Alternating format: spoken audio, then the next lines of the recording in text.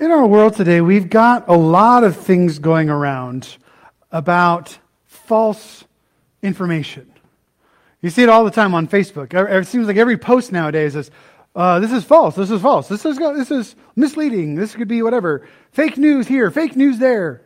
Like, and nothing in our world that you feel like you can trust these days. It doesn't feel like there's any substance to the posts that people post or to the news that even people write the news. That people show articles, like share articles on social media. And all of a sudden, like, these third-party fact checkers are checking this article, and all these articles, every single article and every person on Facebook is being censored in some form or another.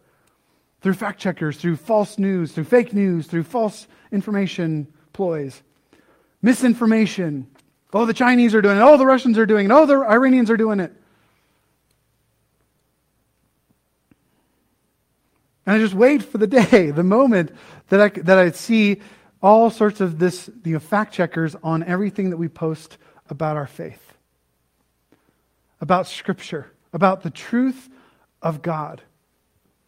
Fact checkers have found out that this information is false due to evolution, due to science, due to opinion of everyone else besides Christians. There's so much of this stuff roaming around. So that's why I really wanted to grasp this new season of our life and ministry in grounding ourselves in the one and only truth, the fact checker upon fact checkers, Scripture. Scripture is the truth that we base our entire lives and our faith on. And there's nothing outside of this more powerful for our lives and faith. Nothing outside of this that is more reliable to live by, to place our entire life and allegiance and hope on. What the world that we live in right here today needs most, and the thing that we need most in our lives, personally, myself included, all of us, is the gospel and clarity and certainty of this gospel. That is the only way that we will ever find our hope, ever find our direction and trajectory, ever find true meaning and purpose in this life. I mean, fewer and fewer places, and unfortunately, churches are preaching this gospel, are preaching the Word of God, and placing our life and our faith upon it, and telling others to place your faith and your life upon it. Fewer and fewer places. So where can we go? I feel like we're like John. We're like Peter in the book of John, where Jesus is like, all these disciples are leaving because he told them, Jesus told this the hard teaching to everyone, and everyone is leaving. All the thousands of people that had followed him were leaving. I would say that if Jesus, were in the church growth movement, he would have been like downplayed as the worst church growth pastor ever.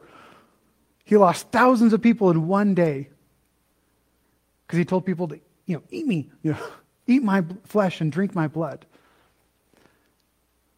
And they left. And he was like, are you guys going to leave too? To the disciples? And they're like, well, where else can we go? There's no other place that has the words of truth. You are the one who has the words of truth. And there are fewer and fewer places preaching the truth today. And so that's why I wanted to engage in the book of Luke, to go back to the basics to a book that was written for us, which we'll get to in a moment here. But I want us to truly know the story of Jesus, to know the Word, the author and perfecter of our faith, the God whom we worship, and the Savior who died in our place on the cross because of His great love for all people. And that's why this gospel, this Jesus that we preach, is for everyone. This Jesus that we preach about, that we talk about, that we believe in, that we put our allegiance and our faith in, is for everyone. And he is for everyone. He's pro-people. He's pro-humans because he created them. He loves them. He loves all humans. Now, he doesn't love what a lot of people do, but he wants every single person to know him. Every single person in all of creation and all of existence to have a relationship with him. A deep, meaningful, personal relationship with him. Jesus is for everyone. The one who, as Luke talks about, has come to seek and to save the lost. Now, we're going to talk about the book of Luke. So we're going to go through the book, the Gospel of Luke. I'm super excited. Are you guys excited? Yes. Are you guys excited? We're going to go through the Bible? Yes. I love this. I love going through the books of the Bible. And so I'm so excited for this journey. So we are going to go through the Gospel of Luke. Now, the book of Luke. Let's talk about a few things as cause of introduction. Now, this is where I nerd out, you guys. So I hope that this is going to be clear. One of the hardest parts for preparing a sermon is clarity. Getting all this stuff that I've researched for hours throughout the week and putting it into something that's somewhat resembling a sermon. And this is where I nerd out, is all the history. I love this part of sermon prep. And so I'm going to do more of it throughout our time. But I wanted to set up the book of Luke. So who wrote it? Luke. That's easy. Well, so who wrote it is Luke. Now, it's kind of weird. Modern scholarship is doing weird things. Like, they're questioning everything, and not so much questioning, they're like throwing out old evidences, like, Luke probably didn't write it. It was probably Don't listen to modern scholarship, you guys. Modern scholarship in a lot of ways is just dumb. They're just people that want to question everything and doubt everything. And so Luke wrote the book of Luke. Now, who was Luke? Let's talk about Luke. Who was Luke? Luke was a physician. We know this because Paul told us. Luke, the dearly beloved physician. And Demas send you greetings. So Paul wrote about Luke in the book of Colossians.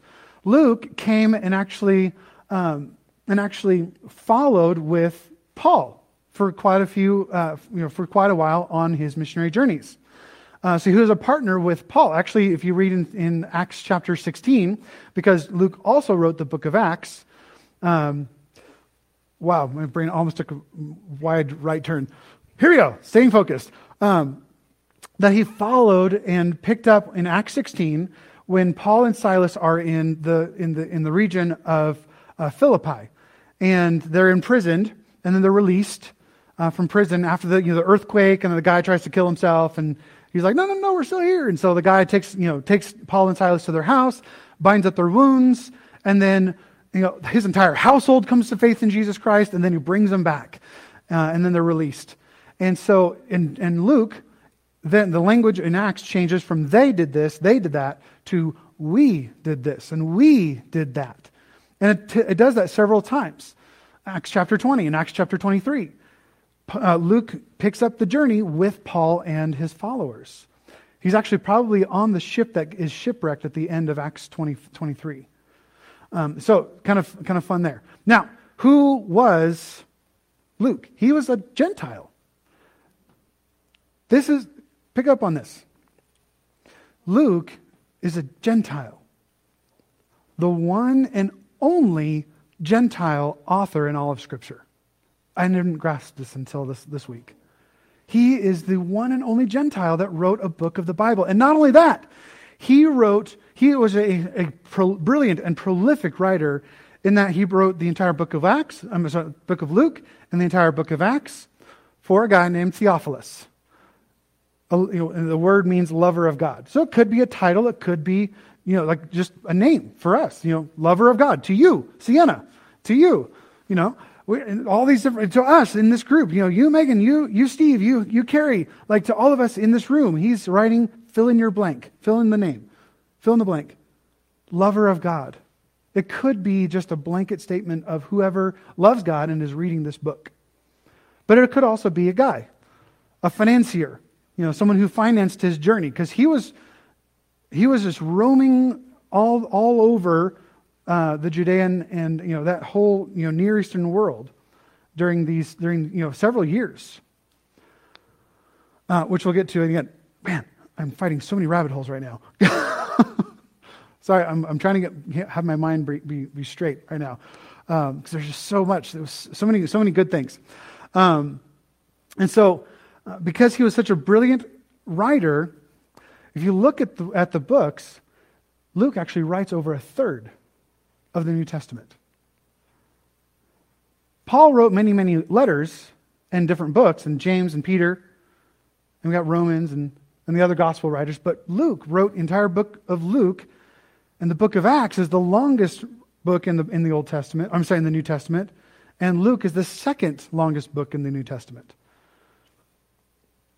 And so he is just a brilliant and prolific writer. I'm so glad I did not translate Luke in Greek class, because he is so complex and beautiful in his language, but so complicated. So that's why I'm so glad I didn't have to translate him in class, because it was hard. But so this is Luke. Luke is this Gentile who came to faith in Jesus Christ later, after he rose from the dead and ascended. He did not walk with Jesus. And so let's go back to the book of Luke. When was it written? So history puts it anywhere between the 50s and the 90s, depending on what scholars you listen to. There are some that prefer like a later writing, like late 70s to 80s. Some prefer an earlier writing, like in the mid to late 60s or so. It really just depends on the interpretation of the fall of Jerusalem in AD 70 and the way that Luke writes about the prophecies going forward. Because in AD 70, the Romans came in and took over Jerusalem, annihilated it, tore down the temple, tore down the entire city of Jerusalem. All the walls were destroyed. And so there's prophecies toward the end of Luke that Jesus gives. And so they're basically trying to figure out, okay, is this before it happened, or is this like putting this in the past, like Jesus giving this prophecy, but writing it as if it's already happened? So it just depends on the authorship there. I think it's more likely that it was pre-destruction, like in the 60s, mainly because there's evidence that Paul went on a fourth missionary journey, but the book of Acts ends with the end of his third missionary journey. And Paul later dies in Rome in AD 64. And so I think it's safe to say that it's either late 50s or early 60s that this is written in, because Paul has not yet finished his fourth missionary journey. So when was it written? That kind of takes care of that question. Why was it written? Now, this is the big question. Why was the book of Luke written? So the question for us, like, why should we care? Why should we read the book of Luke? This goes into why. It also goes into account, like, why was this written, by thinking about who was this written to. Luke is a Gentile, and he's writing because at that point, Mark has probably already been written, possibly even Matthew.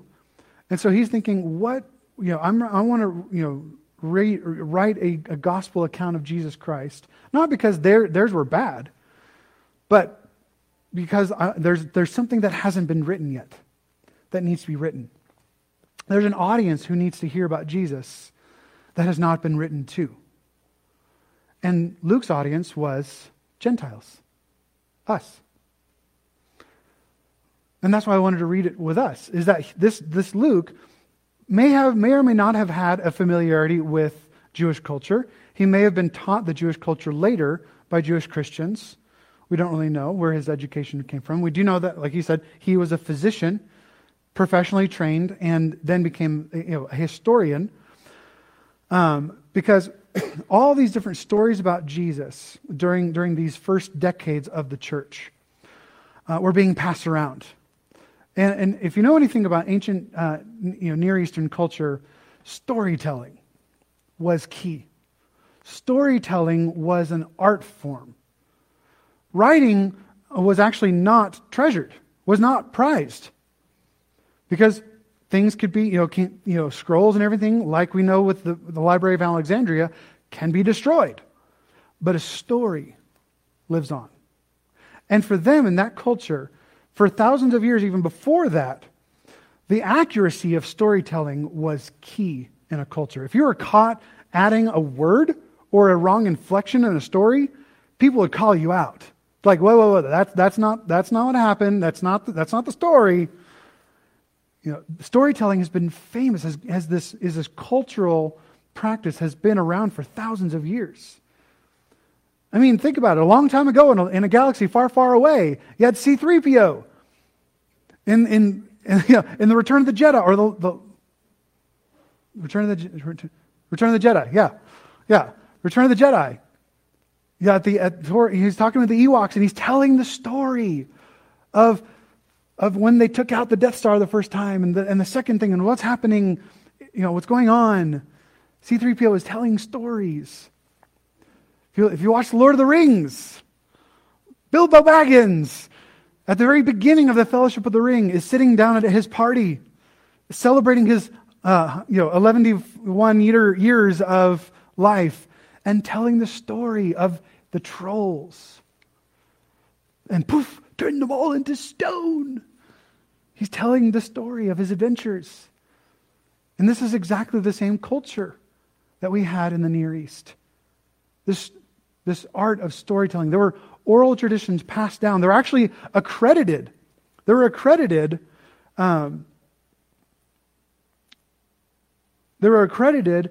storytellers in that culture. People who were qualified. Like, my job is a storyteller. I can tell you any story. You ask me a story, I tell you a story. It was a form of entertainment, but also passing down the legacy of God and of people. And so that's why Luke wrote the book of Acts, or the book of Luke. He said, many have undertaken to compile a narrative about the events that have been fulfilled among us. Storytelling and writing down, Mark and Matthew. This is one of the reasons why he brought this in. I missed a quote here. So Plato, 500 years before Jesus, even quoted, there's a danger in writing things down. Human memories are the best way to get things right and to pass them on. That's Plato who said that. And so we have this culture of oral tradition, but what was starting to happen was that these different people, the older generation, was dying out. And the communities where this message was being passed down in were being persecuted. Because remember, this is post-Jesus ascension, and now we're in a culture of persecution, and they were being scattered all throughout Judea and Samaria and the rest of the world. So they're being scattered, and the people who existed to tell the story were dying out, being martyred, persecuted, dispersed. So he's like, all right, we got to write this stuff down. We don't want this history, this rich history about Jesus, to be lost. N.T. Wright actually said the stories which depended for transmission on a peaceful, stable society were in danger of dying out. Unless steps were taken to write them down, the message would not be passed on to the next generation. And so there begs the question, what does Luke tell us? This is reason. So this is where we get to the very first part of our reading today, which Tess just read, and we'll read it again. Many have undertaken to compile a narrative about the events that have been fulfilled among us, just as the original eyewitnesses and servants of the word handed them down to us. It also seemed good to me, since I have carefully investigated everything from the very first, to write to you an orderly sequence, most honorable Theophilus, so that you may know the certainty of the things about which you have been instructed. So that you may have certainty. What is he basing this off of? We'll get to that in just a minute. But certainty. This is why he wrote this stuff down. Knowing the certainty of the things about which you have been instructed and informed. The things that you have been taught about Jesus. Because Luke himself was taught the gospel by someone. He was a Gentile up in Philippi, or up probably in Galatia is where he kind of first joined them. The region of Galatia. So he was a Gentile. And he was preached the gospel of Jesus Christ. He heard the message of Jesus Christ. And his life was changed. His life was transformed. And that, I think, was his burning passion behind writing the book of Luke. His burning passion that I heard this, and now I want everyone else to hear it as well. You may have heard rumors about this Jesus. You may have heard the story. So now I want to write these things down so that you know for certain. You can go back and read them for yourself. You don't just have to try to remember them. You can read them for yourself. This is similar to John's reasoning. John's reasoning for writing his gospel. He wrote this. He said, so that you may believe that Jesus is the Messiah, the Son of God, and that by believing you may have life in His name. Now, I don't want you guys to miss this, because Luke was not an eyewitness. He said, just as the original eyewitnesses and servants of the word handed them down to us. This is a book, not of Luke's testimony, not of Luke's encounters with Jesus, because again, remember, he didn't have any. This is a book, this is a writing, and every story you hear is from someone who saw it. Which I'm so excited to get started into these next few weeks, because who told Luke about the birth of Jesus? Mary. Mary herself is most likely the one that told Jesus all about the birth of Jesus Christ.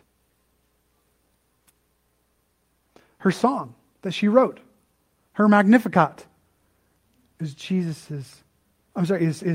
Mary's testimony. Is Mary's song that she gave to Luke to pass on. Zechariah and Elizabeth. That's probably why we don't have a writing of any like records of Joseph, because he wasn't alive at the time that this was written. And so all these stories were either by Mary, his mother, Zacchaeus. Think about Zacchaeus. Zacchaeus was an eyewitness to the story of Jesus. And the disciples, the apostles, they were there. They saw Jesus going through the streets and be touched, his robe be touched by the woman whose flow of blood stopped. They were there when they heard. They remember what they said. They remember what happened. Possibly even talking to Pilate about what happened behind the closed doors inside his palace. But also remember that Jesus walked the earth for several years after his resurrection. Or I'm sorry, for several days. Did I say years? Several days and weeks after his resurrection.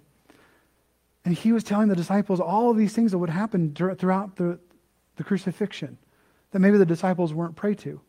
But then they got to pass on the story of what Jesus told to them and the teachings that Jesus told to them.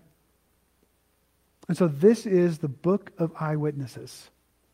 This is the story from Jesus. Luke's gospel writing is the story of God's relationship. This book specifically about his relationships and personal encounters with people through Jesus engaging with, healing, and blessing all kinds of people. This is what makes Luke so incredible. He doesn't care about cultural norms. He doesn't care about the status quo. He writes faithfully. And this is the most beautiful thing, because Jesus was the most radical person in that age. He loved radically, scandalously.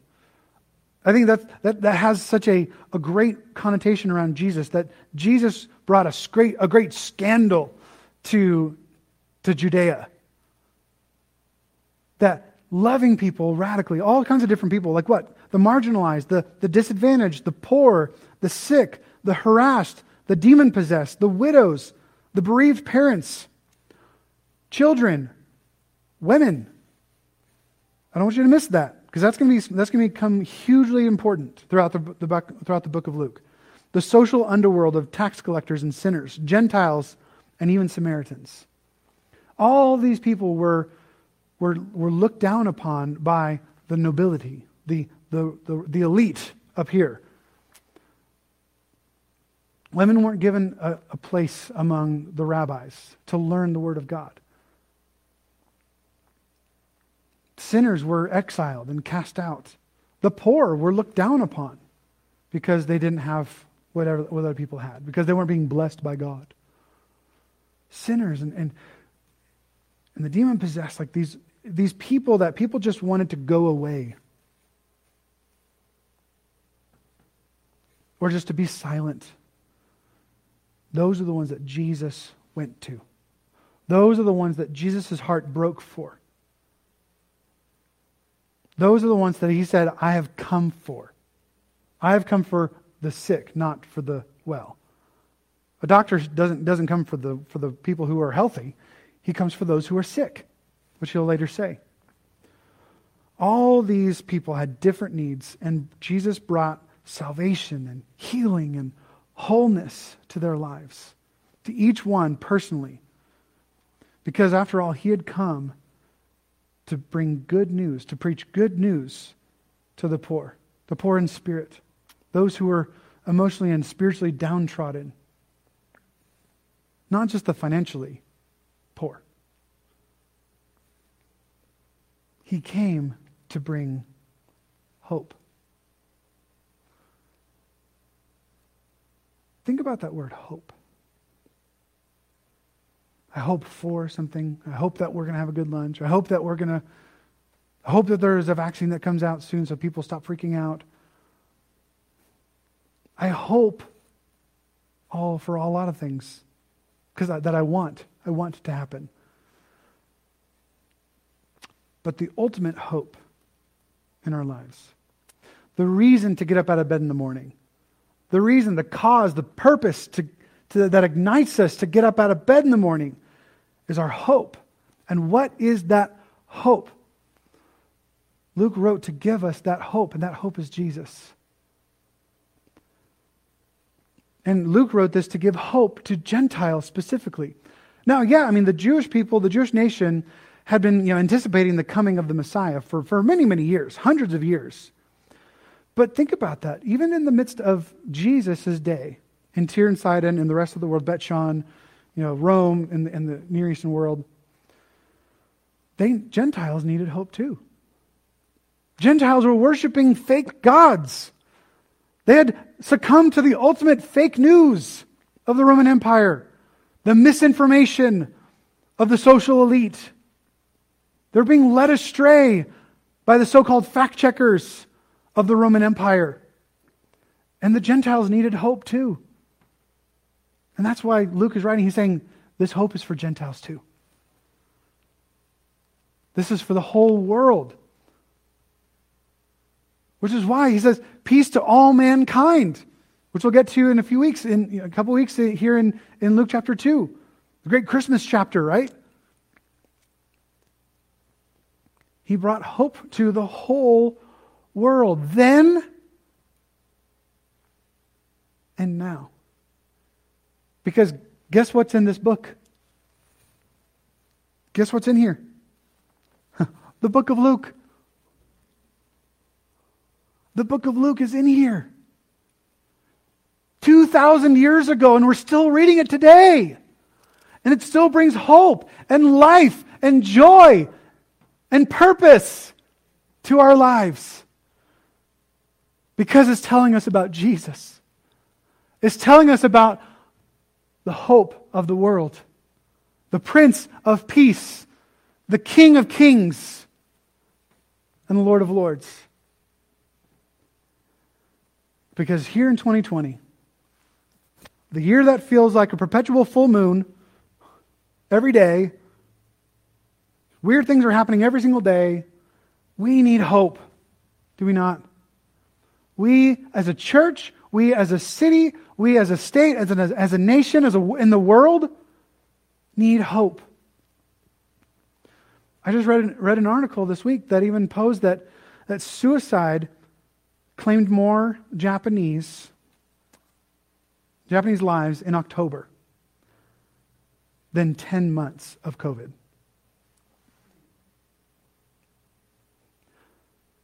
And I don't know if there's an honest and accurate place that you can find that in America today. But I have also seen studies where suicide among us as Americans, specifically among millennials and zennials, the I generation, has exploded by over 400%. This is our college kids and our young adults and our teenagers. You can probably feel the tension at school. Just this, I'm isolated, I'm alone. Our world needs hope. Because Luke is the story of hope. Because Jesus is for everyone, so hope is for everyone.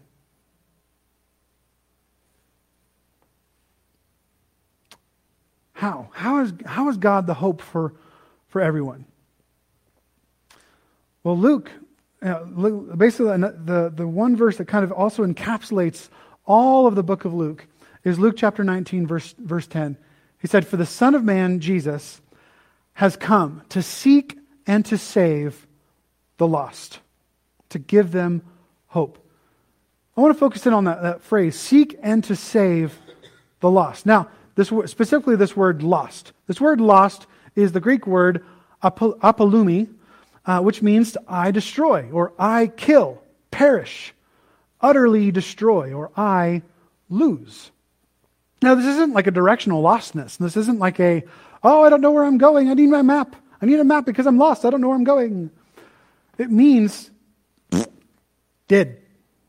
It means destroyed. It means, like John 3:16, for God so loved the world that He gave His only begotten Son, so that whosoever believeth in Him will not, apolumi, will not perish, will not be utterly destroyed, will not be killed, will not be lost. This is the connotation, like a ship is lost, destroyed, gone down, perished at sea. That this connotation of lost is like a ship being lost at sea, sinking, being destroyed. When you say the ship has been lost, it's not like, oh, okay, cool, they're just lost. They'll be here in a few months or a few weeks. They'll be here a little late. They're just lost. No, it means they're gone. It means they're destroyed. And that's what Jesus' heart was. Jesus came to many different people in different situations and experiencing different kinds of perishing or destroying, being utterly destroyed or lostness, perishing, destruction, and He saved them. He brought them up from the depths of the sea. He healed them. He restored them. He delivered us. That's what the depictions of Jesus' story, the story of Jesus, and all over the Scripture, all over this book.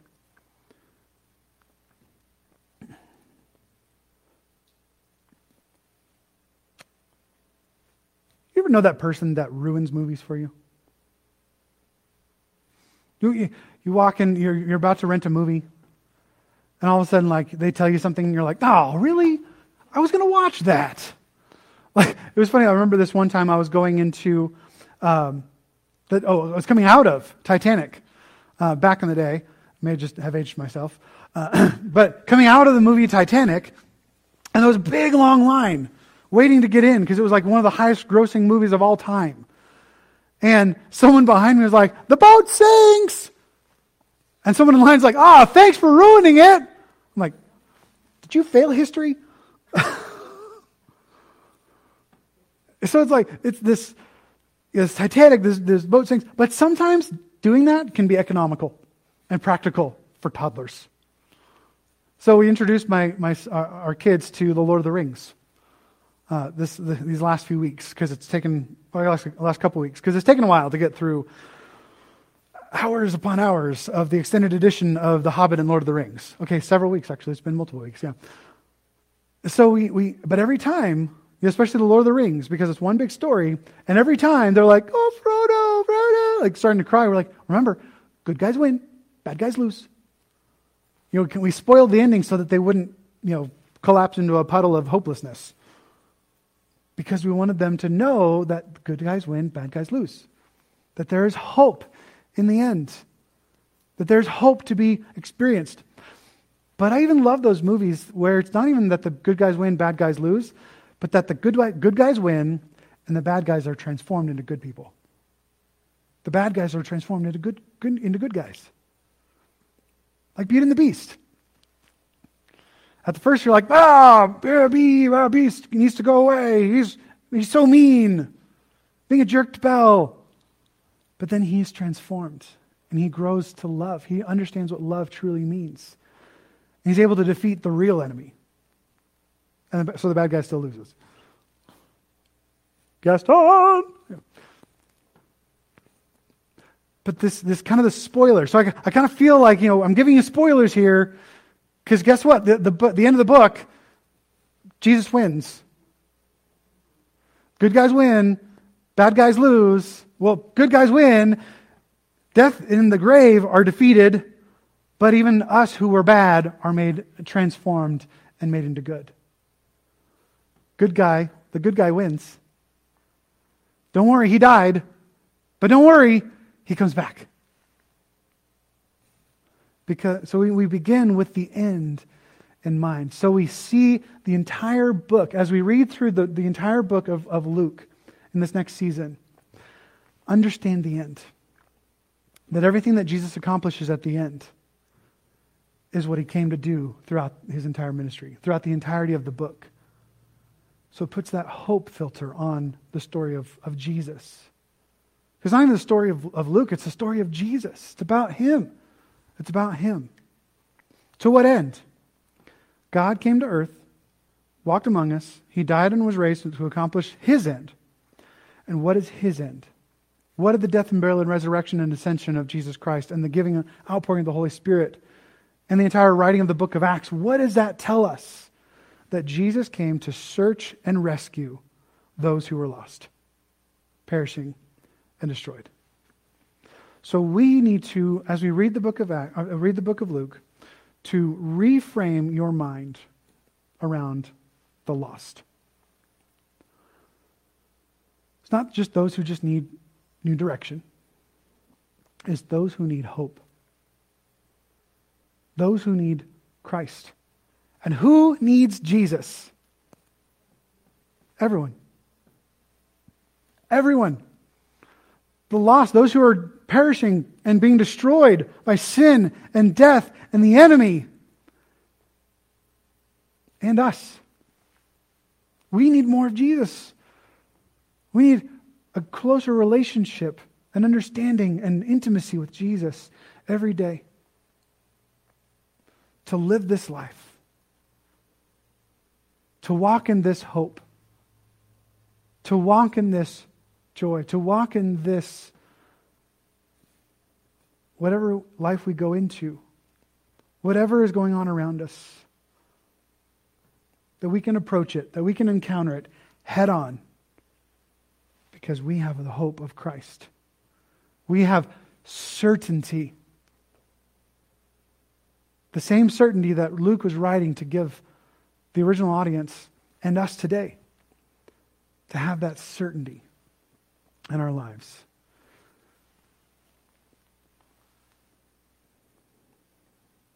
To give hope to those who are in utter destruction. The lost in Belgrade. Going down in the storms of life. And they may or may not even know it.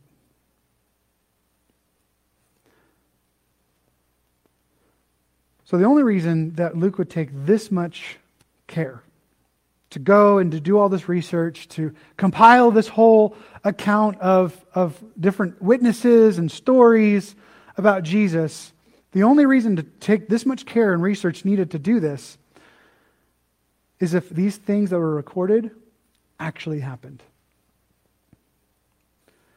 And if they actually happened, if they are true, then this is the only hope to restore people. To restore the broken. That which is lost and restore it to beauty and glory and purpose. We all need hope. We all need certainty about our faith. And God desires to bring it. God wants to bring that certainty and that clarity to your life and your faith. As you open up His Word this week, I encourage you guys this week to open up Luke 1. Open up Luke 1 and read that passage that we read today and ask yourself different questions. Ask the Lord to reveal to you questions to ask. Lord, where are areas maybe where I'm doubting, where I don't feel like I have certainty in my life, where I don't feel like I have clarity about the things that I've been taught? How can I search your heart? How can I seek after you through your word, through the Scripture, through your Holy Spirit? And I love it as he said to Zacchaeus.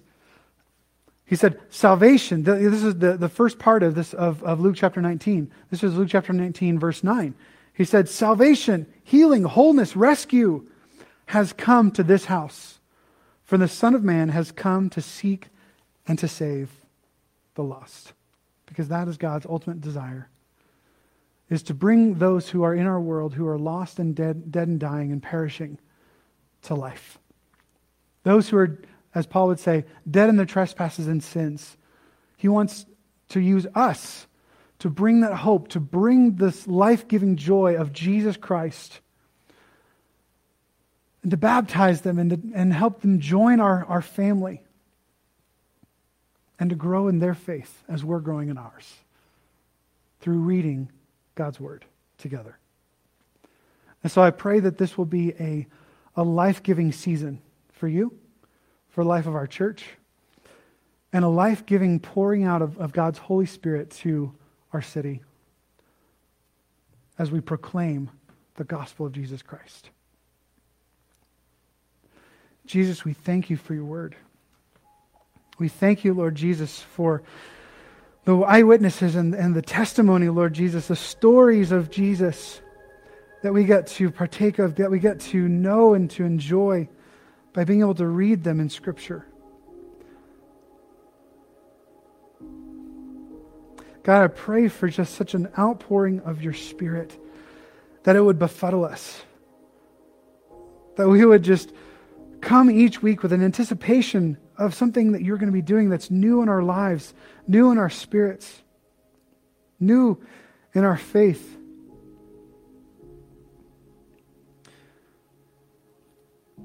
God, that we would just see a supernatural outpouring of your Spirit to bring revival on this city.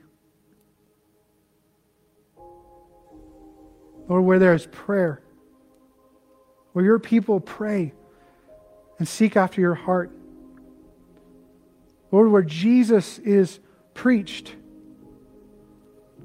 Lord, where your Spirit is experienced. God, these are the places throughout history that we have seen you move. These are the places, these are the times, these are the things, the ways that you respond. When your people pray, when Jesus is preached, when the Holy Spirit is then poured out. And Lord, we pray for that. We pray, Lord, that you would make us a people of prayer. A people that make much of Jesus. That are people of the Word. But we are also, Lord Jesus, we are catalysts for your Spirit. God, that we are receivers and givers and experiencers of the presence of your Holy Spirit. Because we can do nothing, God, without you. We can do nothing without your Holy Spirit. Because we can do nothing outside of Christ. So Lord, I pray that you would stir within us hope. That you would bring a certainty to our faith. To bring hope in us and through us, God. First, in Jesus' name we pray. Amen.